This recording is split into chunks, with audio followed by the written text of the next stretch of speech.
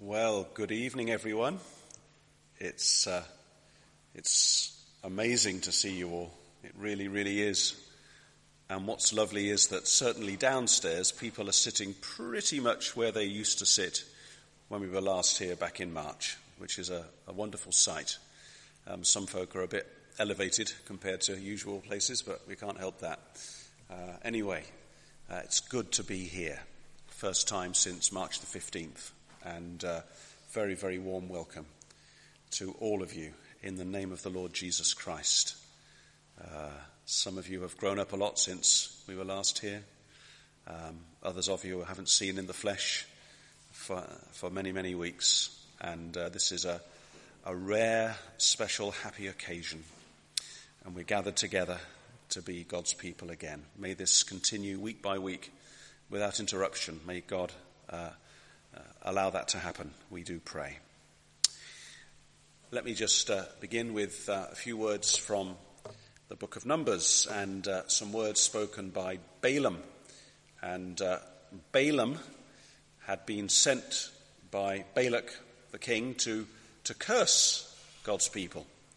He was hired to curse God's people. He opened his mouth and he found he could only bless God's people. And this is what he said. God is not a man that he should lie, or a son of man that he should change his mind. Has he said, and will he not do it? Or has he spoken, and will he not fulfill it? Behold, I received a command to bless. He has blessed, and I cannot revoke it. He has not seen misfortune in Jacob. He has not seen trouble in Israel. The Lord their God is with them, and the shout of a king is among them.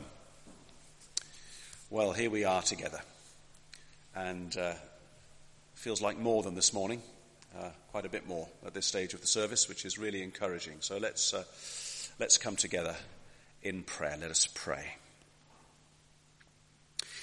We praise you, God of wisdom and power, God of goodness and mercy.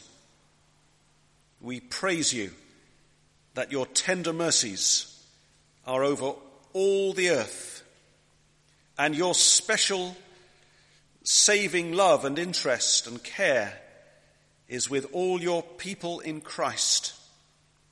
No matter what seasons and pandemics this world may pass through, this can never change, that you have that special saving covenant and concern for the people you have loved and chosen in the Lord Jesus Christ. We thank you that you are our God. You are our shield and defender, the lifter up of our heads. You are the one who delivers us from all fear. O Lord, we know that we have been in these months visited by this virus that you have sent. And as we thought this morning, it has pleased you in your purposes to bring it into this world. But may it please you in your purposes, O Lord, to remove it from us, whilst praying at the same time that this virus would be a means in your hands, O Lord our God, to, well, Lord, to chasten us, to discipline us, to refine us, to know that we wholly depend on you for everything, and that we as weak human beings do not have alone the power, the ability to order the world as we would like. And therefore, Lord our God, we entrust ourselves and our times of fellowship into your mighty hands. We pray for your protection, and we thank you for your keeping. And we do give you thanks again, O Lord our God, that we have been preserved from the most serious and dangerous, damaging ravages of this coronavirus. Lord our God, we pray that we would all be given wisdom to know how to live and how to think at a time like this. We pray, O Lord our God, that we would be of one mind. We know, O Lord, that we come with different temperaments and different experiences and different strengths and different weaknesses, different things that we might be nervous about or even afraid of.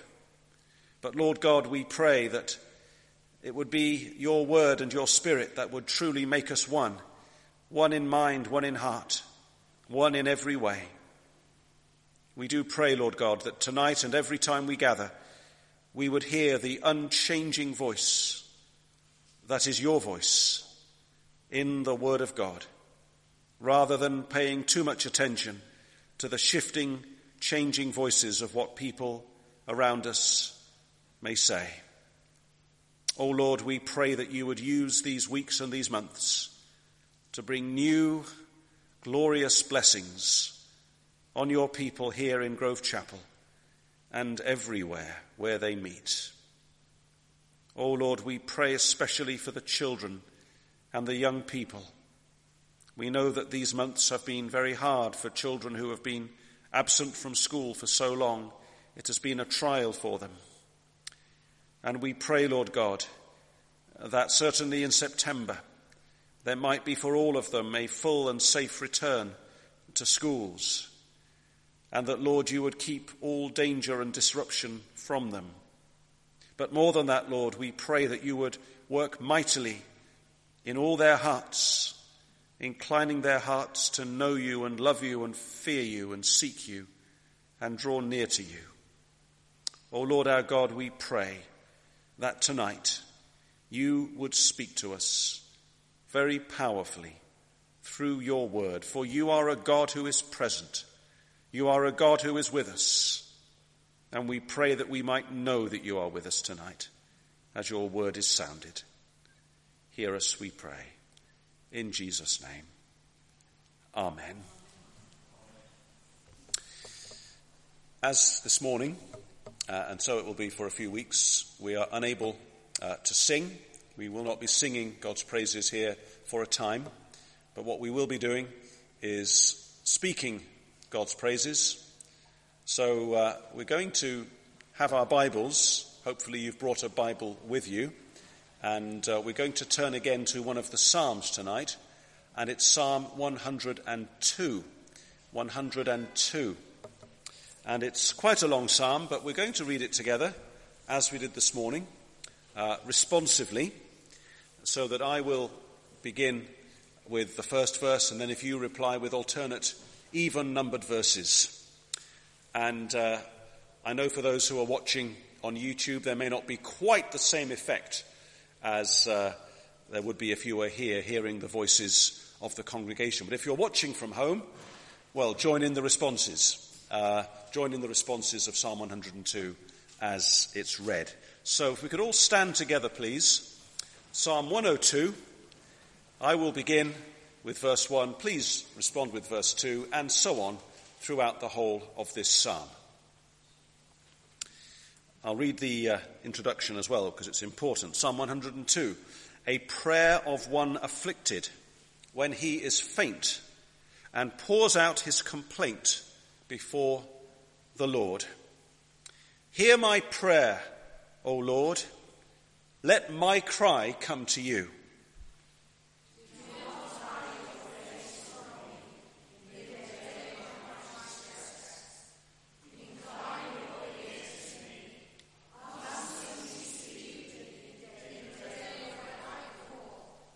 For my days pass away like smoke, and my bones burn like a furnace. My heart is struck down like frost, and has withered. I have yet to eat my bread.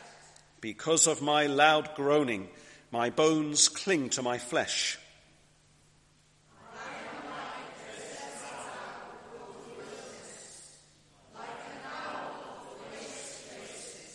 I lie awake, I am like a lonely sparrow on the housetop. All the days of my enemies taunt me. Those who deride me use my name for a purpose.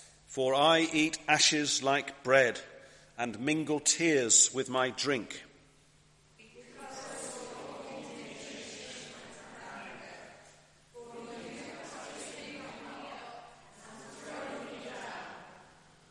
My days are like an evening shadow. I wither away like grass.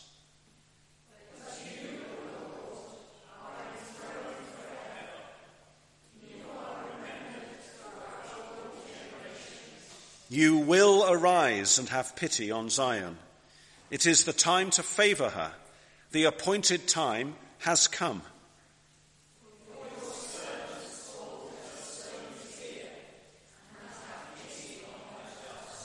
Nations will fear the name of the Lord, and all the kings of the earth will fear your glory.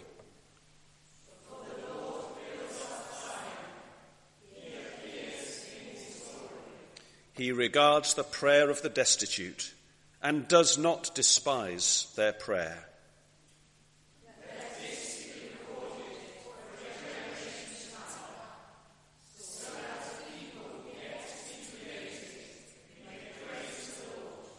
That he looked down from his holy height. From heaven the Lord looked at the earth.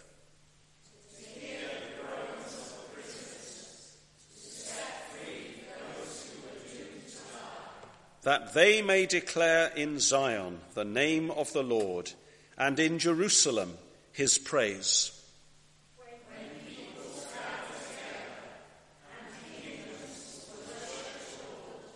He has broken my strength in mid-course. He has shortened my days.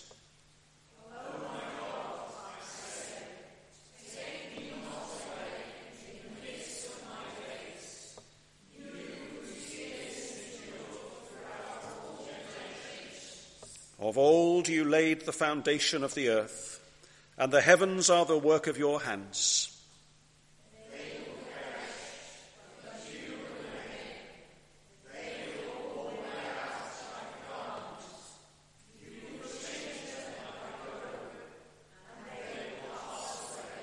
But you are the same, and your years have no end. And then together, verse 28.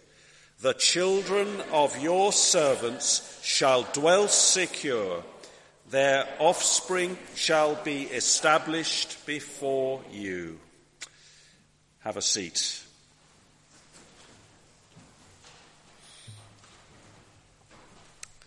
Please turn with me to that psalm again and to verse 13, which I will read. Verse 13 reads, You will arise and have pity on Zion. It is the time to favor her. The appointed time has come. I sense this week that the Lord directed me quite clearly to this text for this evening.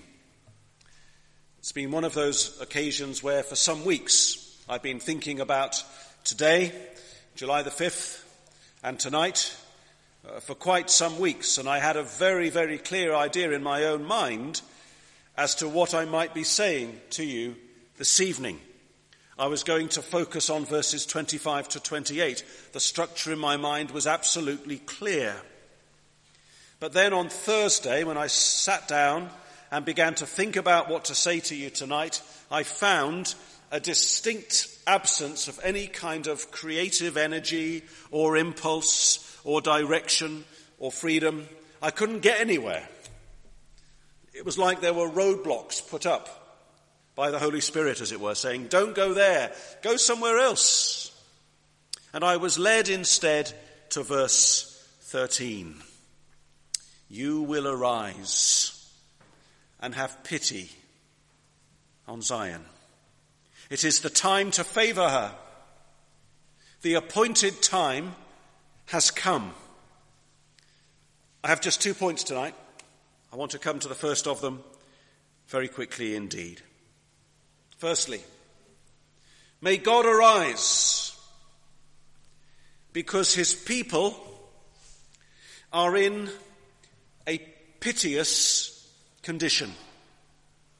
I've chosen that word piteous.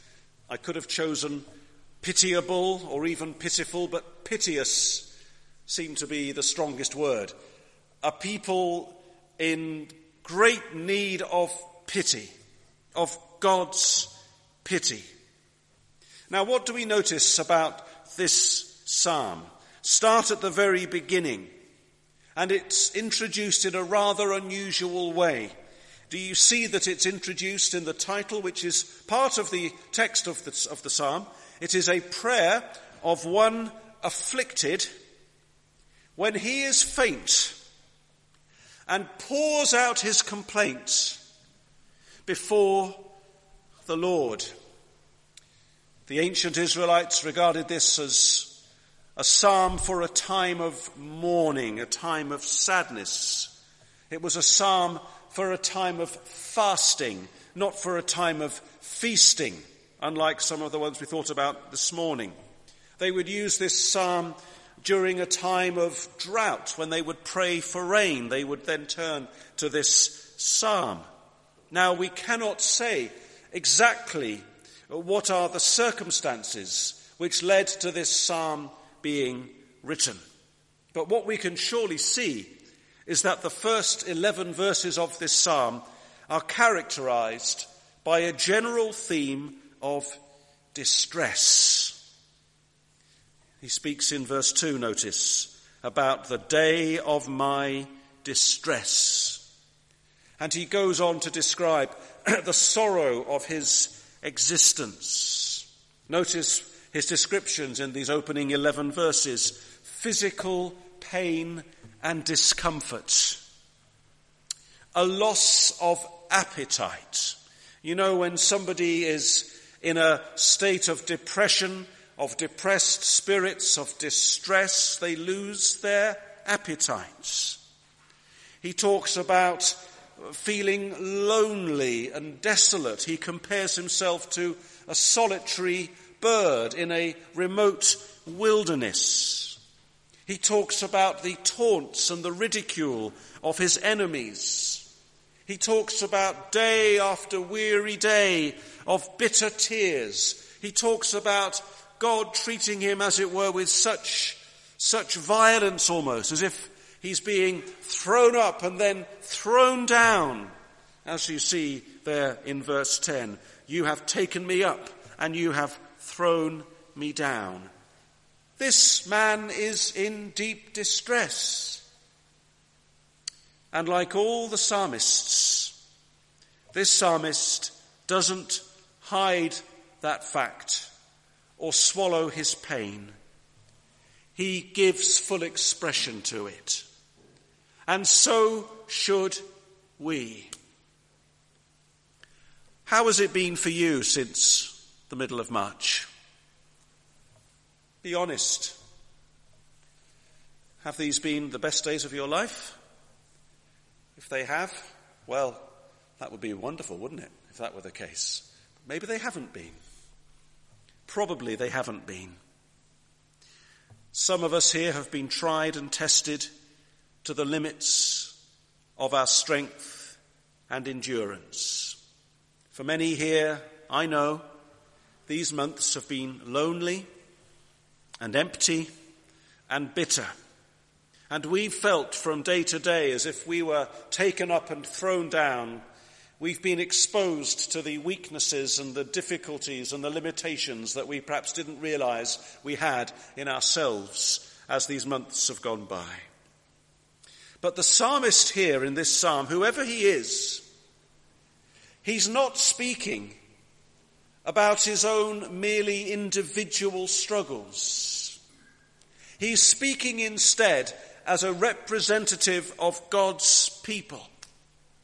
And he says, you notice in verse 12, you will arise and have pity on Zion. He doesn't say, you will arise and have pity on me, poor me, wretched, pitiable, distressed me. No, he says, you will arise and have pity on Zion. Now, what does this word Zion mean? Sometimes we hear on the news about Zionists building settlements on the West Bank to the east of Jerusalem and all this sort of thing. It can be a confusing term. What does Zion mean? What is Zion? Do you know what Zion is? Well, Zion was the mountain that David captured from the Jebusites, where the city of Jerusalem was, and that's where David built the temple, or rather where Solomon built the temple after David had died. And Zion in the Bible almost always stands for the people of God, the gathered, assembled people of God. What is Zion? We are Zion. What is Zion? Every gathering of the Lord's people, wherever they are across the whole earth, they are Zion. God's people, Christians, believers, praying people, worshipping people, people waiting on the Lord, people depending on God, people looking to Him. They are Zion. And so where it says here, you will arise, Lord, and have pity on Zion, we understand that to mean God will arise and have pity on His own people. And let me say this to all of you tonight. I wish I could be a bit nearer to you all, but I can't. I'm a good way away from you, but I'm nearer to you upstairs. I'm equidistant, aren't I, as far as possible. Need a few more people here next time if we possibly can, make it feel even fuller. I say even fuller, you know what I mean. We are in a piteous condition. We are in times of distress. And God's people need to admit this freely and not pretend otherwise. What can we say about our condition? Well, we are few in number, first of all. I don't just mean tonight. Here's this building, 201 years old. Very nearly, July the 20th, 201 years old. And it was built, as I can see, better than anybody else, it was built to seat a fair few people. How many could sit here if they were packed in like sardines? Several hundred. Well, because it was built at a time when several hundred people would have come here. Why would they have come here? They would have come here to worship God and hear His word. But we are few, and we were roughly this number, weren't we, on Sunday evenings, even before lockdown took hold. We are few. And because we are few, maybe, we are overlooked. God's people are overlooked by those who are outside. I've got a question. What kind of estimation does our government place on churches in its various plans? Churches get a look in, don't they? Oh yes, they do. Let's be grateful for that. Let's not say it's all bad and dangerous and difficult. Churches get a look in, but they're kind of lumped together with places of worship. And in terms of importance, we come quite a long way down the list. Maybe you heard in the House of Commons a few weeks ago announcements about this very weekend, and it was announced on 4th of July, Saturday, pubs and restaurants and cafes will open. There was a cry of hallelujah from one of the benches in the House of Commons. Pubs and restaurants are opening. Hallelujah for that. And then churches were mentioned a little later on, and there was no cry of hallelujah for that. I read somewhere over the last few days that churches are just an entry on an alphabetical list of venues somewhere between cemeteries and circuses. We're just a box to be ticked by a civil servant in Whitehall. Apologies, civil servant in Whitehall. Not you. At some point in time. We're an also-ran, kind of back of a fag packet job, really, churches, compared to many other places where people gather. Wasn't always this way, was it? And because of this, we are weak in influence. We give thanks for the Christian Institute. We give thanks for Christian Concern. We give thanks that these bodies make representation and in the past have been used to bring victories like the Ashers-Baker victory some time ago. But haven't we seen in recent weeks that these Christian bodies are like increasingly weak swimmers struggling against an ever stronger tide? Abortion legislation, divorce legislation, transgender legislation, Sunday trading legislation. All these things, it seems, being lost as Christians swim against the tide. We are weak in influence. I would say this: we have become the tail rather than the head. I'm thinking of that passage in Deuteronomy 28 where the Lord says to his people that if you keep my commands and observe my laws faithfully, then I will make you to be the head and not the tail. But if you do not, then you will become as the tail rather than the head. You will be led rather than lead. You will be led the way everybody else goes rather than leading other people the way that the Lord wants you to go. And that's what's happened. I'm only describing what's going on. Prominent so-called Christian leaders today do not lead. They do not lead and shape public opinion by preaching the word of God.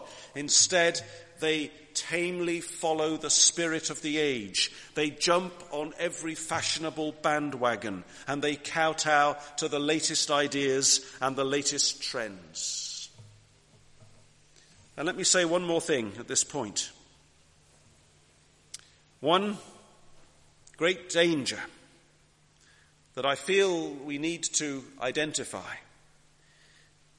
is the danger of God's people weakly giving in to an attitude of cowering fear. We must be on our guard. This COVID-19 crisis necessarily demands that we all act with due and proportionate vigilance. And so we must, and so we are doing, and so we will continue to. But we must beware in case this heightened need for vigilance becomes a kind of Trojan horse for a spirit of slavery to come upon God's people. May the Church of God never be so muzzled so that the essential freedoms that God gives us to gather, to worship, to speak, and even to think are freedoms that are bartered away. May the church, may churches and Christians, knowing the times we are in, recognizing the need that we have to face, discerning what we should do and what we might not do, but may we continue to proclaim the whole counsel of God with boldness and vigor and not give way to a spirit of slavery. God's people are in a piteous state. O Lord God, may it please the Lord God to favor us at a time like this. And so I come to my second point. God will arise. Our God will arise. It says so here in verse 13. You will arise and have pity on Zion. And notice how in verse 12 there is a great change of tone. The 11 verses of pity and distress are over now. The tone lifts. What's changed? Well, this is what's changed.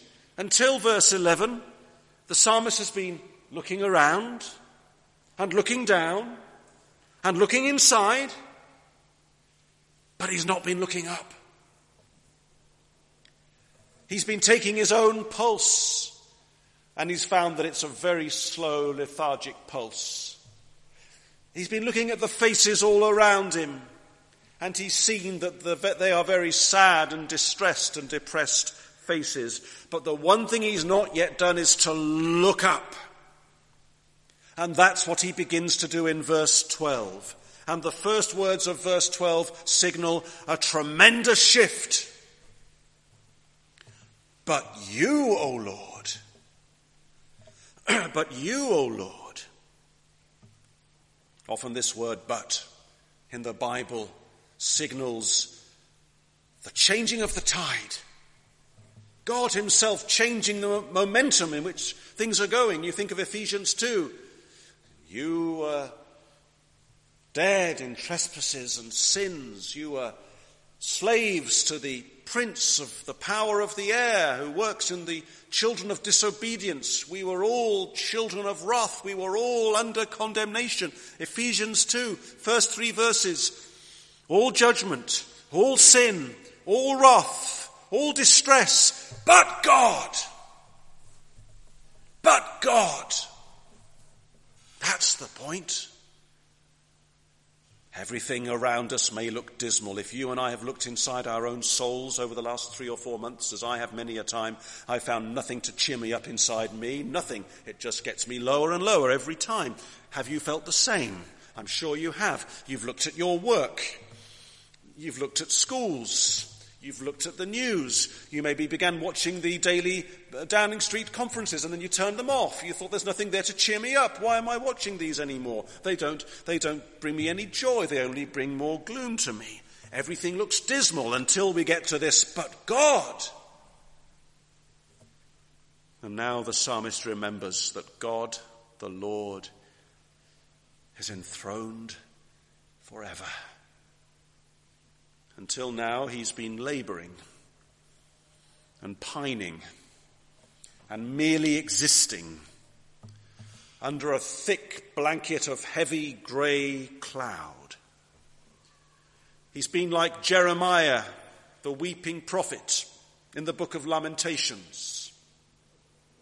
I think it was New Year's Day or New Year's Sunday, 2 or 3 years ago, I preached from Lamentations chapter 3. Some of you may remember this, and we were saying that there comes a point in Lamentations chapter 3 where he's been under that cloud, he's been under that gloom for so long, and then he breaks through the cloud into a blue sky, and he says, the steadfast love of the Lord never ceases. I remember these things. I have hope. I see God. I see the light. I see truth. I see joy. I see something eternal and wonderful because I realize that God is with me. And now that's what this psalmist does. The clouds part. And with the eye of faith, he sees God seated on his throne, reigning in heaven over the whole earth. It's the sight that he needs. It's the sight that you need. It's the sight that we all need. And the psalmist reminds us here that God, being the God that he is, the almighty God that he is, Lord over heaven and earth, he will arise. He cannot fail to arise. Will a God like this just wring his hands and say, things look a bit grim down there, but I can't, or I shan't, or I won't do anything about it. I can't do anything. It's just going to get worse and worse and worse. No, our God must arise. Our God must stand up. Our God must take action. It's the kind of God he is. Do you remember last week, if you were listening last week, we looked at Psalm 131 briefly, didn't we? That beautiful psalm about a mother calming a fretful child. And that's a picture that we find elsewhere in the Bible. We think of Isaiah 49. God is compared to a nursing mother with a child. And in that situation, you see, it's a bit like this psalm. God's people, you and me, we're beginning to feel distressed. We're feeling desolate. We're feeling puzzled. We're saying, the Lord has forsaken me. My Lord has forgotten me. Nothing ever happens. Things just stay the same or get worse. But then the Lord replies in Isaiah 49, verses 14, 15, 16. He says this. He says, can a woman forget her nursing child, that she should have no compassion on the son of her womb? And then he says, even these may forget. Yes, it's possible, isn't it? Sometimes a nursing mother might forget her child. Sometimes a nursing mother might sadly even neglect her child. But the Lord says, yet I will not forget you. I have engraved you on the palms of my hands. Your walls are continually before me. What am I saying?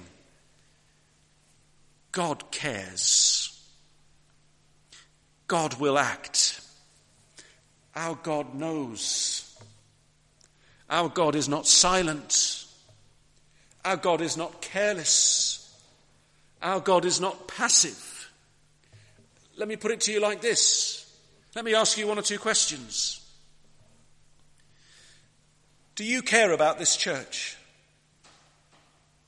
Do we care about this church, Grove Chapel? I hope we do. Do we want to see more people coming in through the labours that Pete and others are involved in? Coming in, picking up those Gospels and literature, and then seeing on Sundays now we're open and talking to us and coming in and hearing the word of life and being saved and then becoming, yes, these things happen, you know, they do happen, becoming fruitful, faithful disciples of the Lord Jesus Christ. Do we want to see these things happening? Yes, we do, don't we? Do we want God's people in their workplaces, in their schools, in their offices, in their communities, to become more influential, to become more the head rather than the tail, to be leading the way rather than following others? Yes, of course we do.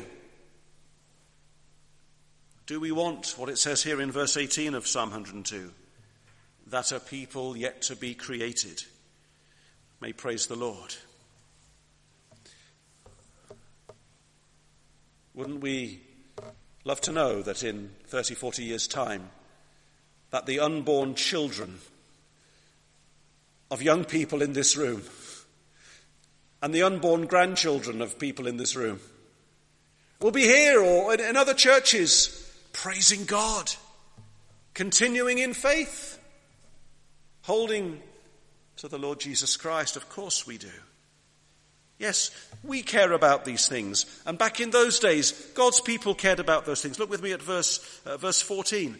For your servants hold her stones dear and have pity on her dust. God's people care about the church. God's people care about the work of the gospel. God's people want these things to happen. But this is the main point I want to make now. What is your concern about these things? And what is my concern about these things when compared to God's concern about these things? Who cares more? And who will do more?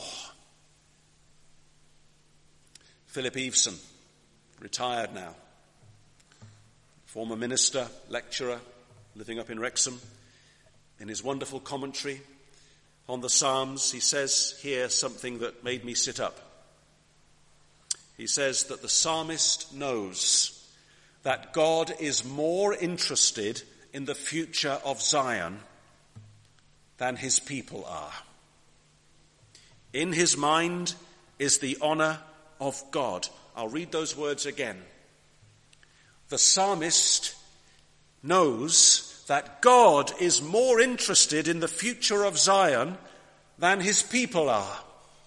In his mind is the honor of God. And I read those words, I think it was Thursday night, and at that point I just knew, I was compelled, I had to leave the end of the psalm and my originally preconceived plan and my structure and go back to verse 13. I had to go to verse 13 because the point is this: God is more interested in the future of his own work, his own people, his own gospel, his own salvation, and everything to do with it than any of us could ever be. And we can localize this statement. We can apply it as close as we possibly can. God is more interested in the future of Grove Chapel than all the combined collective interests that we and those at home watching might have. God has a greater burden of care and concern for the whole church in this nation and in this whole world than any of us would ever have.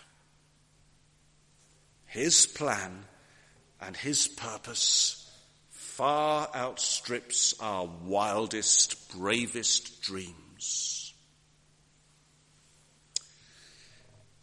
I remember when I first came here, when I first met most of you. Saturday afternoon, March 2014. And somebody here tonight, who I won't single out so as not to embarrass this dear brother or sister, said to me, "What is your vision for this church?" The question that every prospective pastor in some ways dreads, because you think to yourself, well, how do I answer that? Honestly, I don't really know this church very well. I pretend I do, you know. Oh, I know all about Camberwell. Oh, yeah. I know what I want. How can I answer in such a way that these people are going to agree with my answer and own my vision? And I've thought a lot about that ever since, and I feel only now might I begin to be able to gradually formulate some kind of vision for this church. But what is my vision for this church? And what is your vision for this church, ultimately? I can tell you what I would say now if it interests you. I can tell you what my vision would be if it interests you. I'd love to see this building packed to the rafters with people of all kinds from this whole community, and especially local people of all ages and all backgrounds, of all complexions, of every kind, coming in gladly to hear the word of God, longing to be changed by the power of the Holy Spirit. I'd love to see a people here characterized by love, humility, service across all generations and backgrounds. I'd love to see people raised up, God calling people, boys and girls, men and women, to serve him. For the boys to be future elders, deacons, pastors, missionaries. For the girls, for the women to be sent wherever they may be called by the Lord, to be Sunday school teachers, to be family workers, to be those who teach the word of God to others in all sorts of ways. That's a vision. And as I've shared already, that the children and the grandchildren of those who are here will one day in years ahead in this or another place be serving the Lord. Maybe you share that vision. Maybe you will add to that vision. Maybe you'll say, Paul, you've missed out these things. How dare you? Isn't this your vision as well? Well, my answer is, what is my vision? What is your vision? What are all these things compared to the Lord's own purpose and determination? What does he want? What will he do? What does he say? We've only got to read on into verses 15 and 16 to find out something to that answer. Nations will fear the name of the Lord. There are many nations around SE5-8 RF, aren't there? And then there are nations beyond the shores of this land. Nations will fear the name of the Lord, and all the kings of the earth will fear your glory, for the Lord builds up Zion. He appears in his glory. God seeks his own glory. And as the psalmist realizes that, his mood has changed in the latter part of the psalm. His will and his longing becomes conjoined with God's own desire for his own honor and glory. A spirit of praying and seeking God's glory overtakes him and fills him. And that's where our hearts must be. What are you and I going to do, friends, in response to all this? In a single word, we can pray, can't we? We can all pray. Do you pray?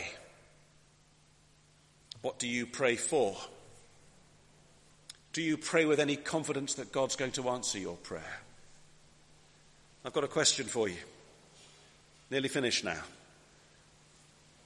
Whose prayers does God answer? Whose prayers does God answer? The prayers of clever people? The prayers of good people? The prayers of sorted people? Amazing people? Older people? It tells us here in verse 17 the kind of people whose prayers God answers. Can you see verse 17? Whose prayers does God answer? Can you see it? The prayer of the destitute. Destitute. That sounds a bit like piteous to me. Does it to you? To be destitute is to be having empty hands, empty pockets. To say, I've got nothing to bring. I'm in great need. I'm poor. I'm needy. I'm helpless. I'm starting at the bottom. I'm like that tax collector who goes into the temple. And at first I might be put off by the Pharisee who's standing there and praying from a position of strength and saying, Lord, I thank you that I'm not like other men. I'm not like him, groveling on the floor over there. But the Pharisee's prayers are not heard. The prayer that's heard is the prayer of the destitute, the poor. Have you, like me, woken up morning after morning since the end of March with that sense in your soul of, I didn't realize till now just what a miserable, empty, wretched sinner I was. I'm not making it up, friends. I mean what I'm saying. I've been tried and tested, and I'm a failure. And I thought I could manage. And I thought I had the resources in me to cope. And I thought I was a pretty good Christian man and Christian husband and Christian father and Christian pastor. And I'm struggling to be any kind of Christian. I'm destitute.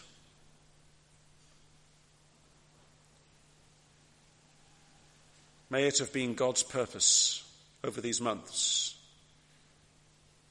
in the grace of his cruel kindness, to reveal to your heart and mine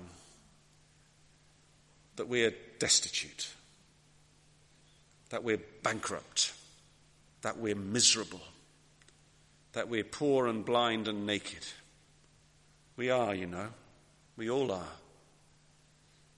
Nothing in my hand I bring. You know how it goes on, don't you? Simply to thy cross I cling. Naked, come to thee for grace for dress. Helpless, look to thee for grace.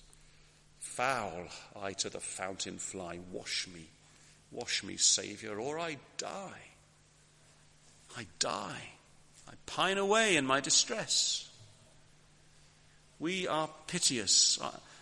Are you sitting there saying, dear, oh dear, Paul's had a rough time, hasn't he? Glad I haven't felt like that. What's wrong with him? It's not been that bad, has it? Look at him. Does he want us to feel, no, sorry for him? No, nothing like that. I'm just saying, hasn't the Lord brought a time upon his people where we feel piteous? And it's his grace that we do, that we cry out to him for help. Oh, this is great. I'm preaching to people at last. You can hear me and I can see you. It's wonderful. It's fantastic. It makes all the difference. Sorry, camera, but I've got real people here, okay, and it's great. And I'm preaching to them. And I'm preaching to you as well. I'm preaching to you as well. The Lord's people are here.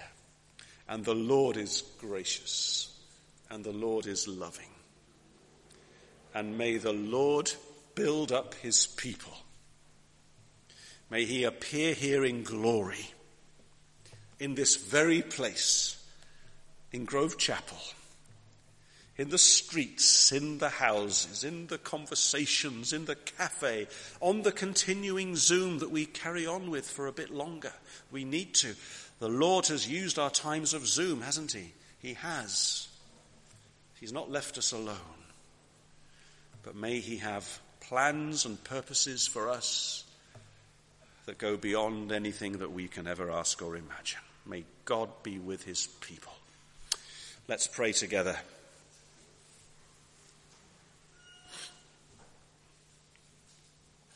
Our Father, our gracious God, you save a humble people. You look to those who are of a lowly and contrite and humble spirit. Such a person you will look to. O Lord our God, help us see that we have nothing of our own we can bring to you.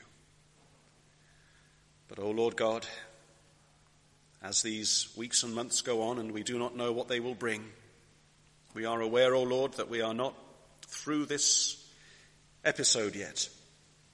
We are aware that many, many other struggles may come upon all of us. But may we, O Lord, all know together that you are with us.